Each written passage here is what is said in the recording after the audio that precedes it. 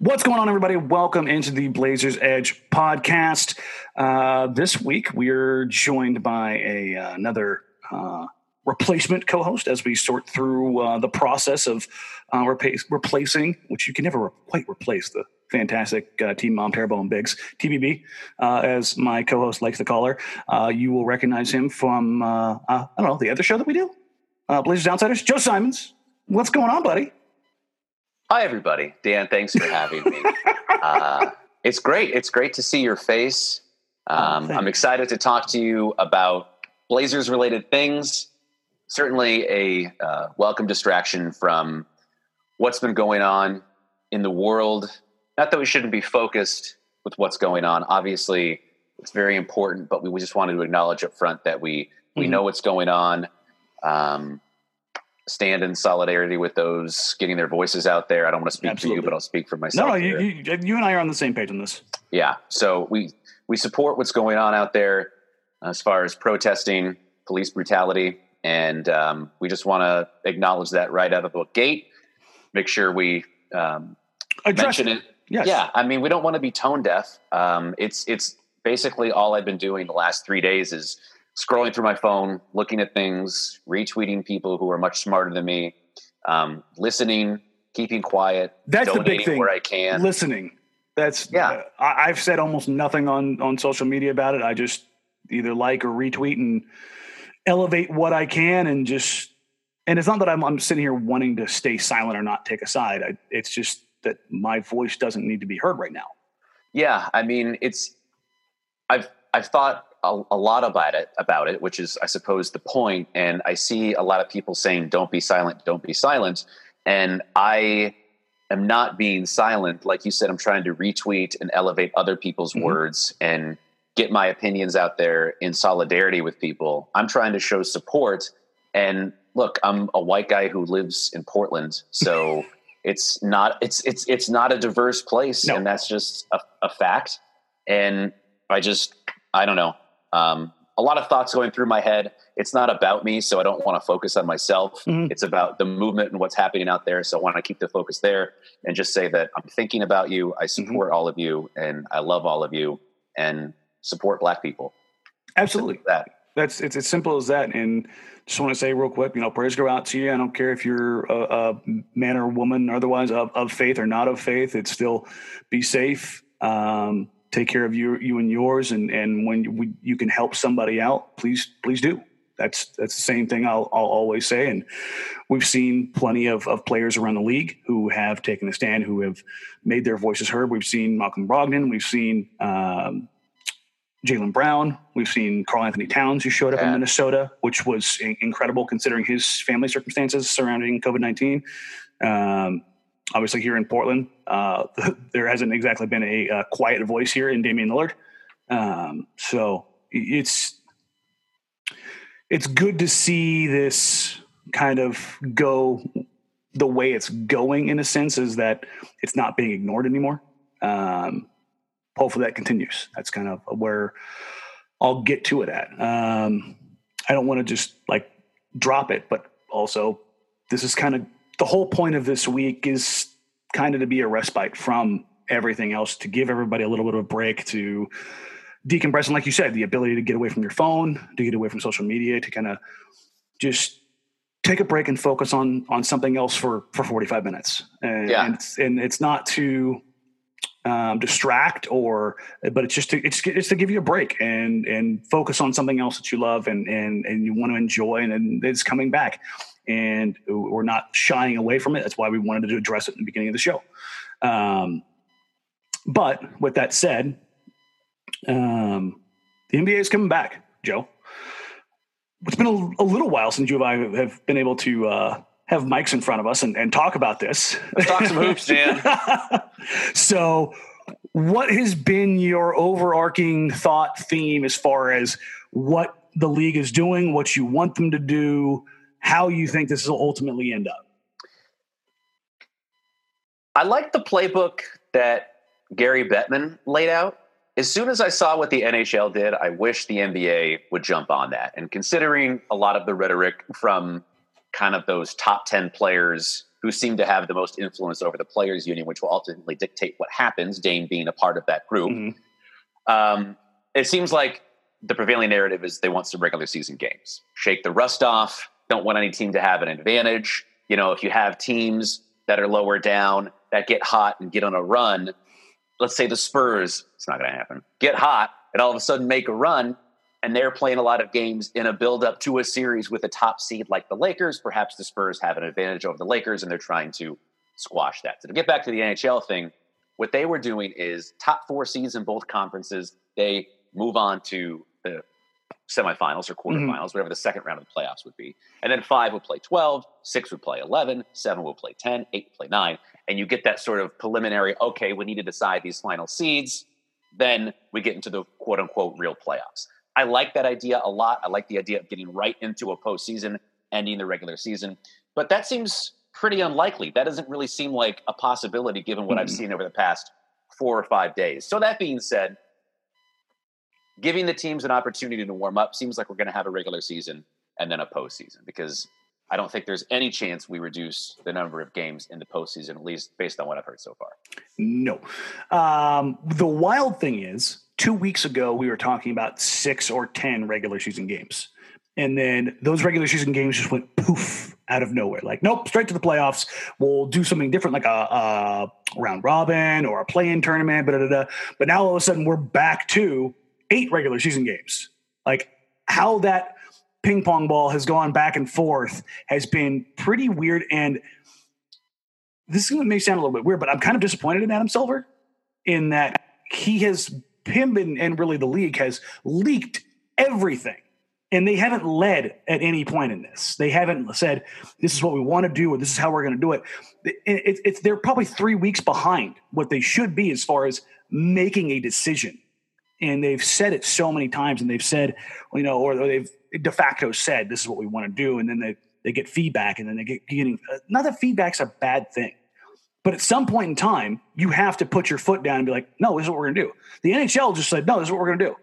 Major League Baseball is doing, I don't even know. That's a nightmare. The NFL is like, what are the NFL? We're going to do whatever the hell we want to do. So we're going to have fans. What are you going to do with that? We're going to play on time. Like they're just big swinging in the room.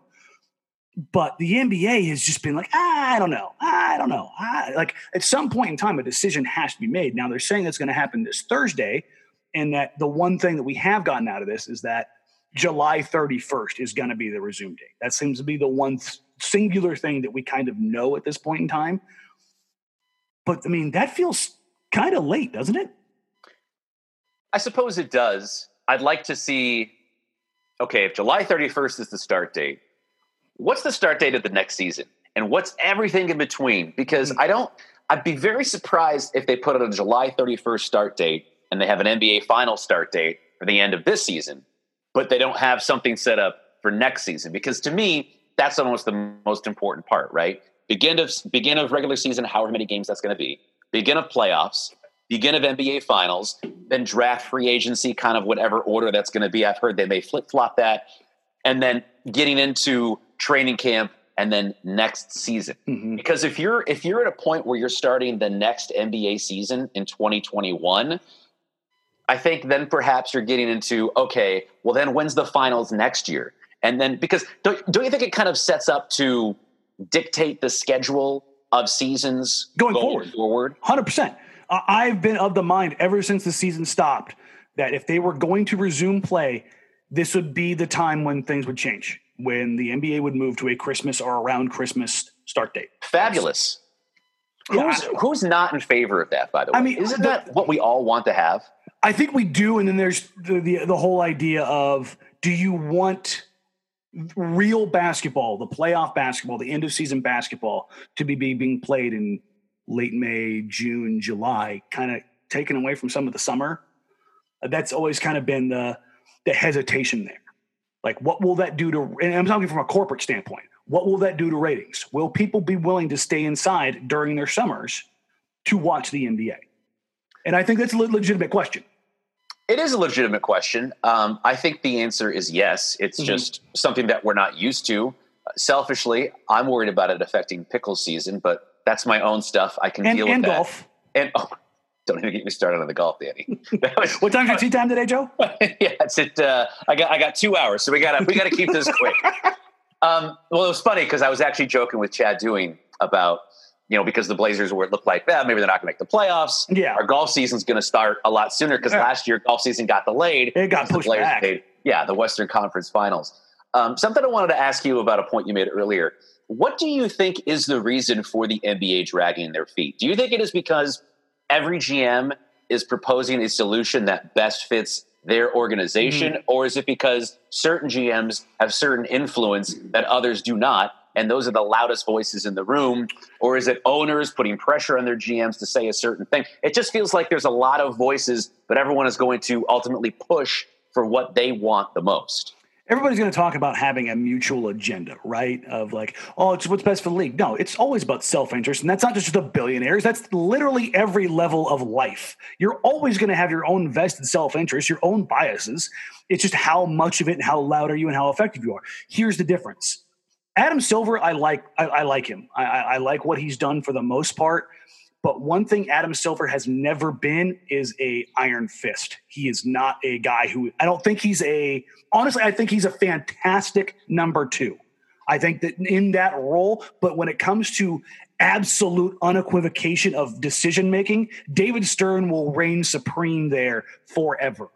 But don't you think it's the sort of thing where it's like the old sports adage. When you have a player-friendly coach who doesn't work out, you bring in someone with an iron fist. And it's the same with the commissioner. Mm-hmm. What was David Stern? He was the iron fist guy. I'm in charge. Listen. But he brought in Adam Silver to kind of balance himself out. And he was the heir apparent for a long time before he eventually took over. And, that just shows David Stern's influence. Now, you would know this a lot better than I, and perhaps it's not a thing, but is there a person who is sort of the number two, maybe a little farther down the pecking order, who has a public profile, kind of like Adam Silver did? I know Adam Silver is he's been the commissioner six years now at this point?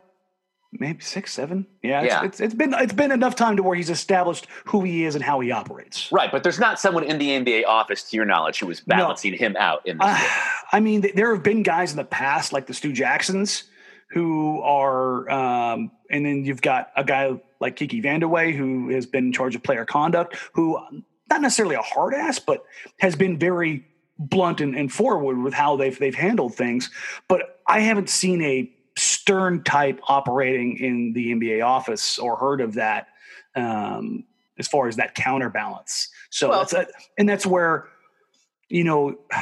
I hate to say it because it kind of hurts. This is where somebody who had been an owner for basically ever and was the voice of the owners, Paul Allen, would be very valuable as far as, being that continuation between the two commissioners and having all the experience and being one of the longest tenured owners in the league and obviously one of the richest. Having that, I think, matters. And I mean, you look around the league, there's a lot of new owners, and I don't know how much they do or don't have the vested interest in the league as opposed to the vested interest of the valuation of their franchise, right?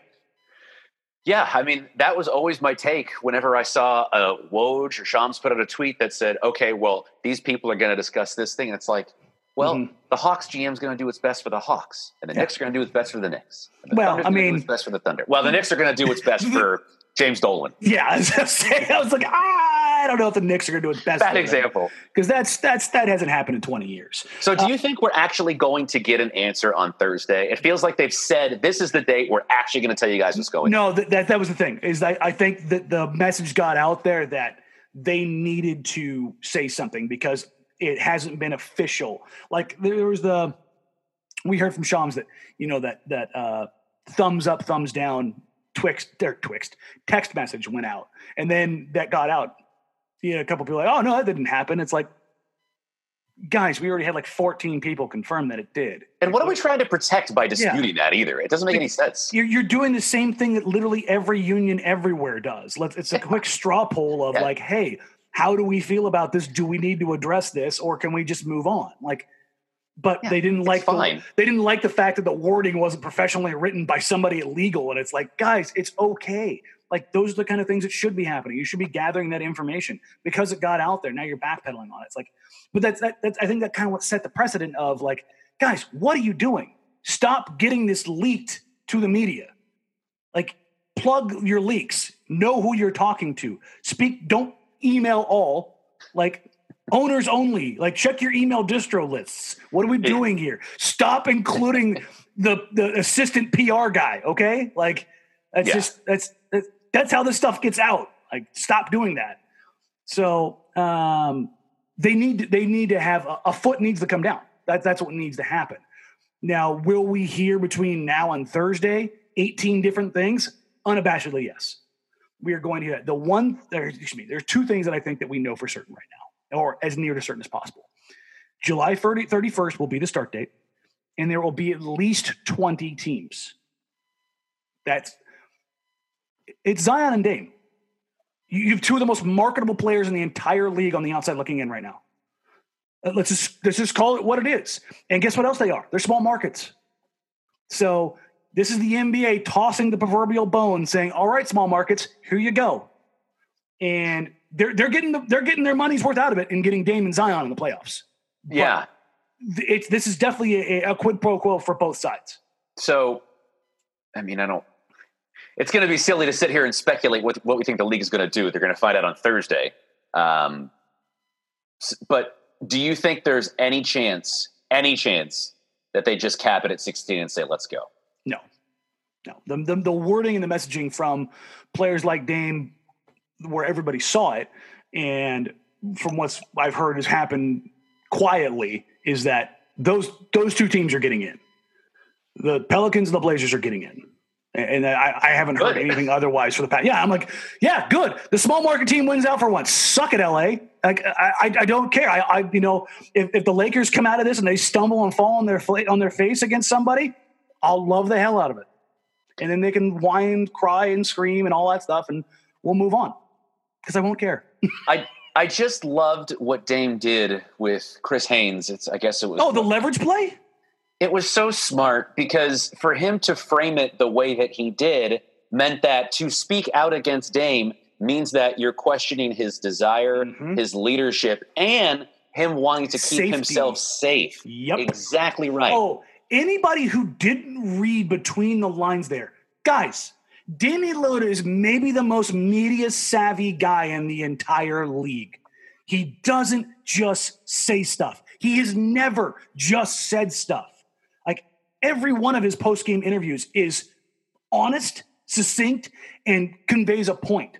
When he talks about, he never throws anybody under the bus, but he will always find a way to get a little bit of a message through. Always. And you and I we've covered how many games together now? 200? Hundreds, yeah.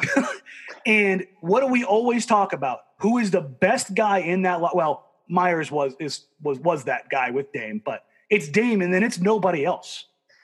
Yeah, I mean, it's been such a treat just to listen to Dame for as long as he's been here and to continue to sort of ascend to this leadership level that, look, I'm only 34, 35. I'm not going to pretend like I remember how Clyde was in the locker room, but Dame does it a different way. And I think it was the Wild one who put it out on Twitter and basically saying, this is why Dame is the greatest Blazer of all time.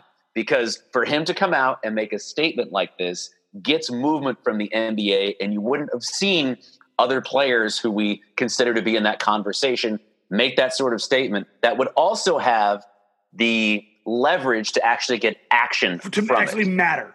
The only other player that the Blazers have ever had who had that kind of cachet was Clyde.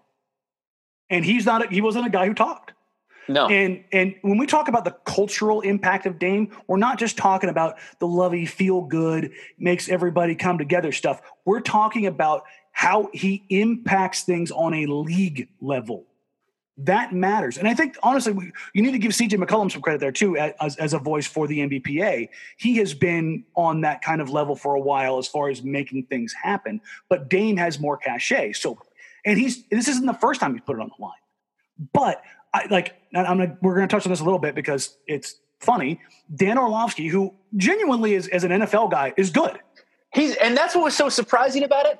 I think he's actually quite good on Twitter. I'm like, oh no, what are you doing, dude? He went with the drive-by entitled brat, and Oh my God. Especially when he did it, to not recognize what's going on in the United States of America. All you do is open your eyes and see what's happening. And to make that statement about a black man, what are you doing? What an idiot. I mean, and the thing is, like, if he wanted to say that about an NFL player that he's well versed on and all that kind of stuff, and maybe it is right, maybe it's a diva type player who's just, let's throw a name out there, I don't know, Antonio Brown.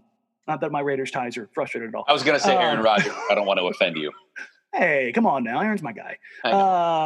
But that would have been like, okay, it's whatever. You know, the NFL folks would have had their say, but like to come out and say that about Damian Lillard. Yeah, is Dan Orlovsky staying up to watch Blazer games? Give me a break, dude. Or literally read a single thing about Damian Lillard off the court. I love that even despite what's going on, one little statement like that and Blazers Twitter just it was the Elmo on fire, just burn it all to the ground. Normally, I don't get involved with that stuff. I just kind of sit back and let's throw it. But I'm like, you win it, Dame, with that? Yeah. Like, if you want to talk about how you don't like his album or something like that, like a tired take like that, but entitled, spoiled brat of Damian Lillard who gives back at like literally every opportunity, who you have to basically give the stage hook to yank him off the floor, and who didn't say he wasn't going to go to Florida. He just said he's not going to play in basically what amounts to exhibition games, which how many NFL players play every preseason game who's a star? Do they play one or two? When the Lakers were out of playoff contention, was LeBron playing game 80, 81, 82? No, he was sitting on the bench. Why is it any different? And guess what? There wasn't a worldwide pandemic happening when LeBron was doing that. His team was just garbage. Yeah, it's just I don't want to give this one thing too much time, but it was just like, I know. What are we doing here? It was just such lazy garbage. It was drive-by. You want to talk about the whole God, I hate even saying it out. The whole fake news media twist and drive-by media that everybody, or clickbait that everybody just says is so pervasive. This was a literal example of it that we don't usually get.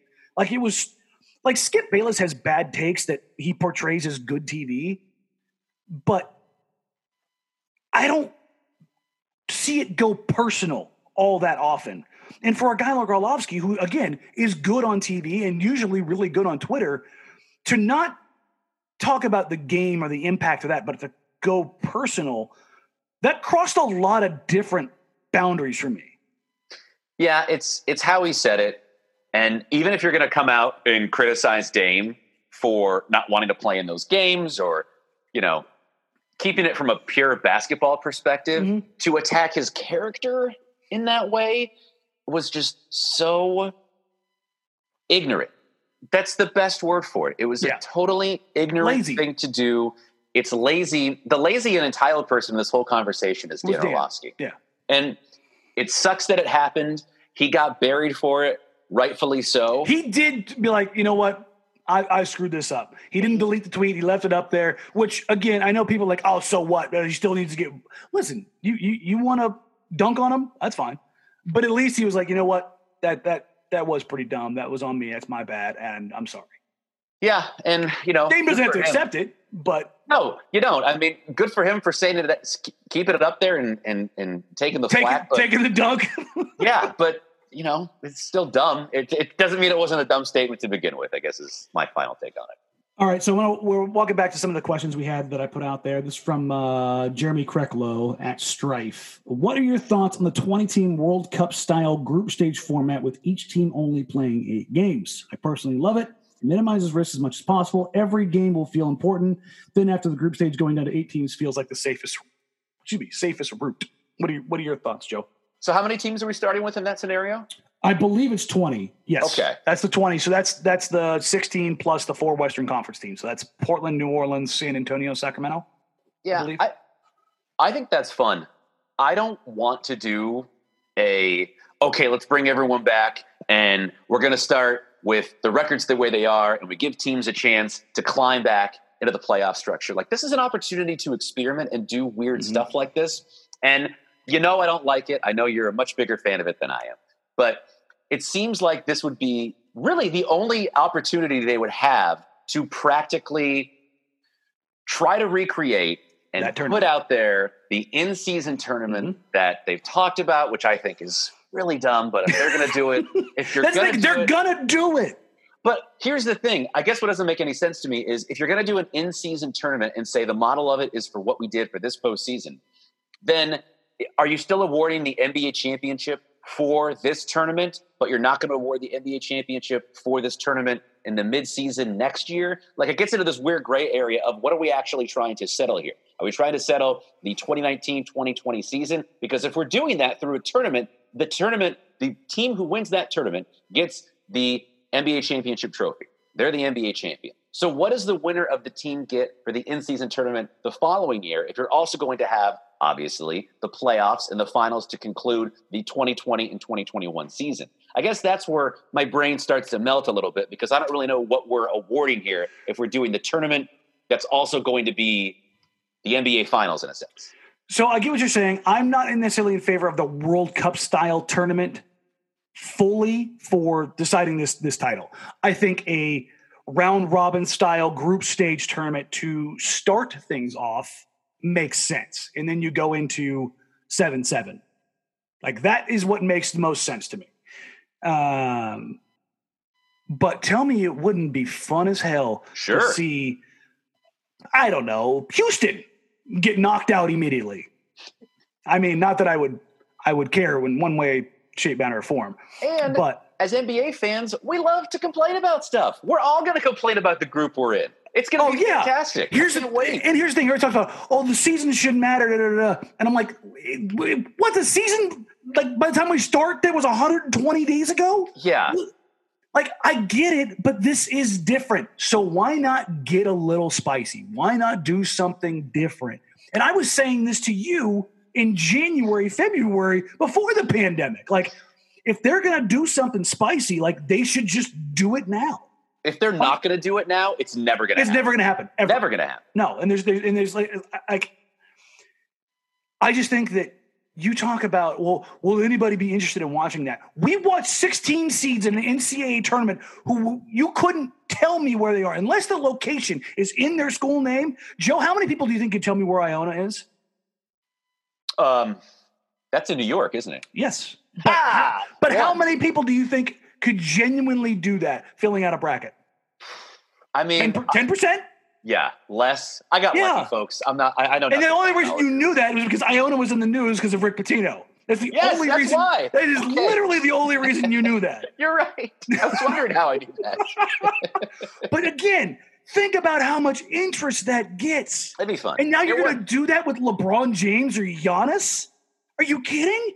Yeah. It'd be great. I mean, I guess Blazer fans, it's just, we have this opportunity. We have like 6 weeks, right, where we're going to sit there and say, we're getting Nurk back. We're getting Zach back. And that's really been the whole mode of Blazer fans all season was, well, just wait till we get Nurk back. And now it's actually going to happen, and there's going to be a format that the Blazers are going to be involved in. Yeah, it's incredible. I'm excited. Anything that happens, I'm excited. But I guess to your point, spice it up a little bit. If you're going to do it, the time is now. Experiment. That's right, folks. You just heard Joe Simon say, I was right. It happens. It happens. I don't mind saying you're right. Every now and then. But, in true host fashion, you're giving me the great segue here. Andre Bobrick says or asks, what do you think the chances are the Blazers do anything in the playoffs with a healthy Dame, Nurk, and Collins? I will caveat this and say that we got our first real news on Collins the other day from Damian Lillard when he was asked if those guys were coming back, and he responded, most definitely, and he talked about Nurk. Obviously, Nurk's ready. Nurk has been ready to go since, February, guys, just so we're clear. But when you look at Zach, our original timeline, and obviously you and I have talked about this a ton, was supposed to be reevaluated in the beginning of March. Dame said that basically he wasn't ready, and that he was still probably a month out from being ready to go. And that makes sense. We heard nothing about Zach, which only means one thing. It wasn't going great.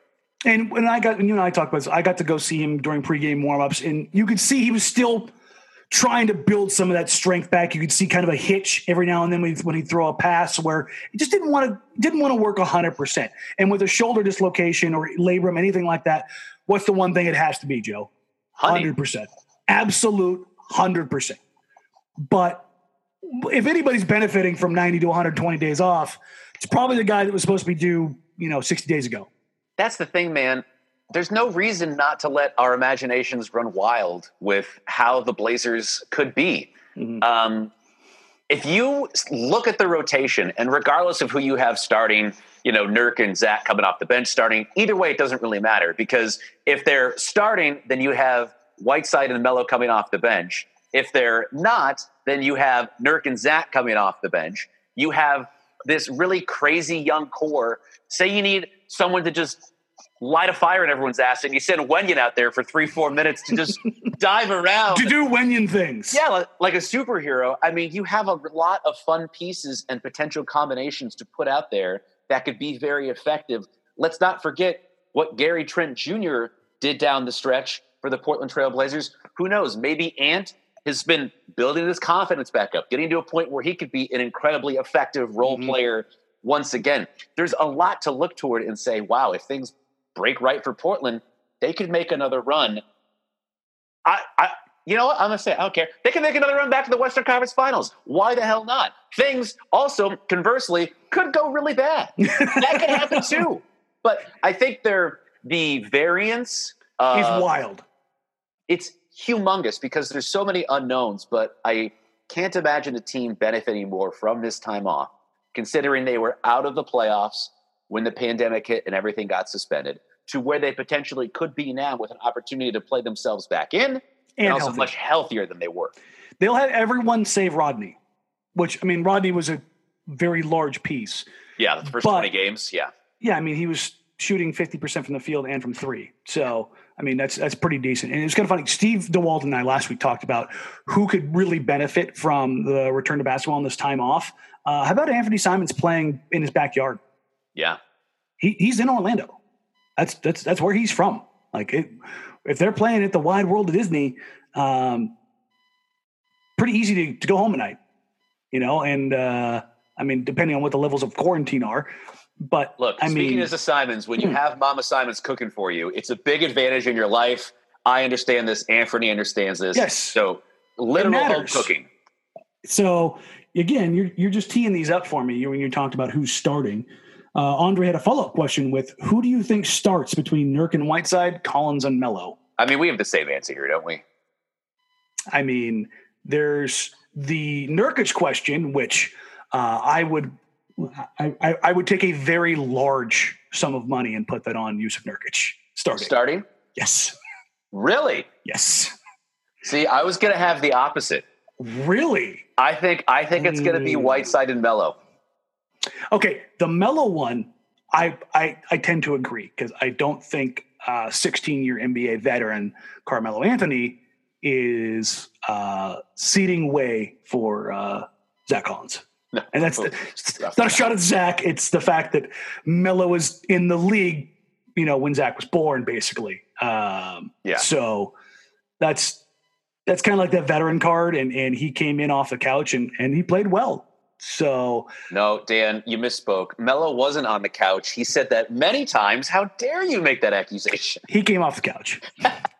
And let's be honest, he may be the best off the couch player in NBA history. Yeah. To come in and start and play 37 minutes a night, that's just bonkers. Yeah. But you think Hassan starts? I do, even though we've had this period where everything has sort of stopped. I still think that you cannot have Hassan Whiteside come off the bench this season because you're still in the confines of this season. I think you have a better possibility of having Nurk be Nurk off the bench than you do having Hassan be Hassan off the bench. Hassan is going to view that as a demotion. There is no way that he can look at that and say, well, I'm still the guy around here. Even if everyone knows he's not the guy, Hassan has to think he is the guy for him to play at a certain level. And I think Nurk has the ability to swallow the pride and the ego and sit on the bench. Danny is in violent agreement. Please go ahead. I'm gonna have to. Nurk has been in this situation before and it didn't go well. Yeah, but he didn't have Dame before. That does matter, certainly. But my suspicion is that Nurk does need to be not coddled. Coddle isn't the right word. Reinforced, given that vote of confidence that, yes, you are our guy. And I think the way to do that is to be, hey, Nurk, you get to start, but until you show your minute ready, as far as like playing more than 20 a night, Hassan gets the closing minutes. And I think that's the way you go about it. I think that serves both in that Nurk is the guy who gets the, not necessarily token start, but kind of the award, it kind of goes along with that of like, hey, you can't lose your starting spot to injury. Here you go. You're back. Where to keep Hassan happy and to keep him, like you said, motivated to be the guy, he's the guy in the closing lineup, barring foul trouble or, those couple games where he wasn't out there. So do you think things would have been different if we didn't have this, I don't know, it's going to be what, 4 months, four months in between games? Because Nurk was going to come back, obviously, the Sunday before they canceled everything. Mm-hmm. Do you think Nurk would have started on March 15th is my question? Yes.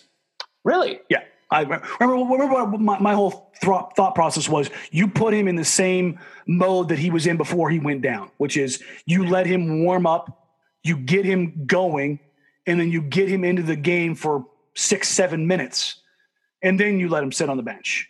And you use the second half, you let him warm up, you get him going, you let him play 6-7 minutes, and that's how you get to your 15 or so minutes. But you put him in the same pattern, you put him in the same familiar spot of taking that jump ball in to start the game and working in that pick and roll with Damian Lillard. And I think that those were the most important keys. And I think that was the kind of thing that kind of spreads throughout the team, right? Because when Nurk's got that little bit of swagger, I think the whole team feeds off of that. And Hassan would have ultimately got the minutes, but it would have been more about getting Nurk more back into being Yusuf Nurkic.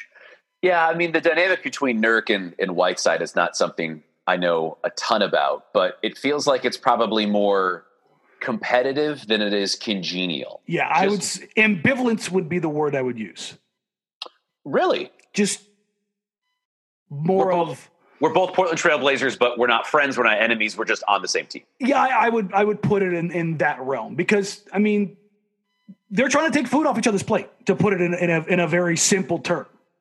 Well, one thing I would like about Nurk starting is all of the Whiteside is better than Nurk stuff that I was seeing sort of on Twitter that just enraged both of us because it's insane. Yeah. How quickly we forget what Nurk did. I mean, the game Nurk went down, his line was bonkers. Incredible. Like, Nurk was in this stretch where he was like, I mean, I know I like to hype Nurk up, but he was legitimately in a conversation for third team All-NBA. Like, he was playing at that level. He was 17, 12, and 3. Yes. 17, 12, 4, and 3. He was averaging almost 4 assists and 3 blocks. For us to suggest that Hassan Whiteside was better than Yusuf Nurkic at any point is crazy. I think Hassan Whiteside serves a purpose, and I guess I'll just close what I have to say on this by just saying I'm worried about how Hassan is going to handle Nurk being the man. No matter what. And that's the thing is, what if Hassan does start, but Nurk is all of a sudden getting closing minutes? But it's still the same situation of, so that's why I think that ultimately the way that you deal with it is you control what you can control, which is starting Yusuf Nurkic, and then there are more. I think it's easier to control somebody's minutes as a starter. Yeah. So no, I think that's good. Well, I can't wait to find. We're actually going to find out, which is the best. Soon. Part. Yes. Less than 60 days now. So, all right. This is one you and I were talking. We were talking about before the show. This one got in. I didn't see it when it came in from the Under Armour Gamer. Can you please tell me why Shane Brennan did not come back? He was a fun guy. Oh, Shane, he is such a fun guy, isn't he? I love Shane. Unabashedly, that is our guy. Yes. So, okay. There was like a weird assumption through people that, like on Blazer Twitter, that, like there was some sort of falling out between the three of us, which is ridiculous. Which is crazy. I don't want to speak specifically to like Shane left for A, B, and C. No. I mean, Shane made a decision. He's no longer on the show. It had nothing to do with our relationship, the three of us. In any way, shape, matter, or form. We text, call, Zoom, have beers together. Shane may dispute this, but I'm not going to let him because he's a dear friend. He's a dear friend to the both of us. Whether he wants to admit it or not. Yeah, and I guess I'm glad this was brought up just because I just want to say that there is no animosity between the three of us. The reason Shane left the show had nothing to do with our dynamic. We love Shane. We loved him being on the show. He's a dear friend. We had a lot of fun. There's many times where we're like, God, I wish we had Shane right now. Yes, there are so many things that happen where we're like, oh, I wish Shane was sitting. This is a perfect Shane moment. This is just softball for him. Just here you go. Go ahead and tee this one up and have fun with it. So, and the reason I wanted to talk about this is because there are so many shows out there where the hosts despise each other. Radio and TV. Yes. I'll speak from a personal experience. I was the afternoon news anchor at KXL Radio for 2.5 years. And the highest ratings I ever got was with a woman who it got so bad between us off the air. We literally did not talk to each other off the air for 4 days. There was no talk. Nothing was said. It was silent when a story was playing over the air. It was a miserable experience. It was a terrible 4 months. I came home and would just stare ahead blankly thinking, how did my life get to this point? But the ratings were great. And people, the worst part about it, Dan, people told us how good we sounded on the air together. And every time they said that, it was like sticking a knife. Just twisting it a little bit further into the spine. Yeah. Exactly. And that's not to say that the show hasn't been successful. Outsiders, we've been fortunate enough where the ratings somehow they good. Keep coming up and keep coming back, baby. Exactly right. But so my point with all of that is to say there are times, a lot of times, when hosts don't like each other, they don't get along. This is one of the rare situations where me, Dan, and Shane actually genuinely enjoy each other's company. We spent 5-6 hours a night together. Yeah. When we were doing the pre and post game show, that was a long, especially when you're in like three games in 4 days. That's a lot of time to spend. More time with each other than with our significant others. Exactly right. So I miss Shane. I miss him being around. I miss him taking way too long to order Postmates. You've never seen someone more indecisive about ordering delivery food. He'd ask me what I'm getting, Dan what he's getting, and then we'd be in the third quarter, and he would just be there like up. Throw his hands up like, well, I guess I'm not eating tonight. Yeah, it's like, what are you doing, Shane? But I love Shane to death. Yes. He'll never hear this, but I still love him. Oh, no, we're going to tag him. I'm going to tag him in it now. Oh, you are? Okay. Oh, yeah, 100%. All right. Oh, jeez. But yeah, we did. I've had people and you've had people ask us this. Yeah. Since the announcement was made for this season. And you never really quite knew if it was appropriate or what to say or how to say it. But I mean, it's Shane's story to say. If he wants to give details, that's fine. It's just. But it wasn't like we had a falling out in any way, shape, matter, or form. Yeah, there wasn't like a night that ended at 1 a.m. at the Rialto with us taking a swing at each other. Like, I'm sure that's probably what people thought, but. Yeah, no, that and maybe like a throwing of a chocolate cake, but I don't know. That was a Yule log, Dan. Don't you remember? Best moment in the show's history. It was, and one of these days they'll do a behind the scenes of, and we'll get the full release of the Yule log. The True Hollywood Story, Christmas 2018. All right, man. I'm gonna end. We'll end on this so you can get out of here. Overall takeaway from what you think they should do, what they will do, and how the Blazers will come out of this. Yeah, I think what they will do is something more conservative than we'd probably like. I think it's going to be like, 74, 76, 78 games, something like that. I bet they bring back like 24-ish teams. They'll make a determination of this is how many games back that it's feasible for a team to actually make up over X amount of games, and they'll bring those teams back. They'll play some version of regular season games. It'll be a little more blah than we want it to be. If that is the case, it obviously doesn't bode well for the Blazers because they're 3.5 games back of Memphis. So if they take that, it's going to be tough to make up that ground unless Portland does have the opportunity to play Memphis twice, which is what was on the schedule. Yeah. But, considering what games do they take? Exactly. There's a lot of calculus involved with that scenario, but my gut just tells me that's what they're going to end up doing, which sucks for Portland because ultimately I think if they go to any sort of regular season format, even if they give them 8 to 10 games, 3.5 games, as me and Danny have talked ad nauseum about half games, that's a lot to make up. It's a lot to make up in a short span. And even if Portland went like 8-2 or 9-1 over that stretch, it still might not be enough. Yeah. So what is it? They had 16 games remaining, I think is what it was. 3.5 is doable. Like that's not impossible. You get down to like 14, 12, 10. You're like, it gets a little bit more difficult. Anything under 10, you need so much help because not only do you have to make up 4. Like you have to go to win this out. You've got to go 10-0. They go 6-4. Yeah, and especially if you don't get the opportunity to play the team that is directly ahead of you twice, then it becomes a big uphill climb. Yeah, and then you're fighting, and hoping and praying. That's where kind of ties us back to Damian Lillard saying, "I want a real shot." Because he did have 16. Him and the Trailblazers did have 16 games remaining. That is a real shot. And everybody talks about don't drop games to crappy teams. Yeah, that's a valid point. But you also aren't figuring in for a pandemic, and you think you have your 16 games remaining. So, all right, man. Go ahead and plug the podcast and get out of here and go get your golf going. Yeah, look, if you're listening for fun golf talk during these times, it is fun golf talk. Please check out At the Turn. It's available on all major podcast platforms. Enjoy it. It's fun. We have a silly time talking about golf. Danny, thank you for having me on. Thank you, buddy. Great to be your co-host once again, even if it's just over a Zoom call. I do want to add, just on a serious note, just to reiterate what we talked about at the jump. Yep. Thanks for listening to this. This was a nice diversion just to talk with a friend like Dan about sports for a while. The news has obviously been consuming, as it should be. And I just support what's happening out there. Black Lives Matter. Just be kind to each other. End police brutality. Thanks for listening. Hope to see you soon on the BoobTube.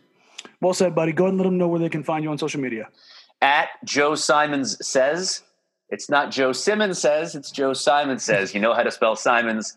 That's how you spell Anthony's last name. There you go. Thanks, man, for joining us. You can find me on social media at Danny Marang, at DANNYMARANG, up and down for all the social media platforms. And when basketball returns, and I believe we're still contractually obligated, Joe and I will have you every postgame for NBC Sports Northwest on Blazers Outsiders for the remainder of the 2019-2020 NBA season. Thank you, guys. I'm going to be better about this. Please like, rate, subscribe, do all that stuff. That does actually matter. The stuff that we get out of doing this comes from that. So please do go do that. Joe, thanks for joining us, man. For everybody listening, thank you, guys. Stay safe out there. Support each other. Love each other. And we'll catch you next week. Bye.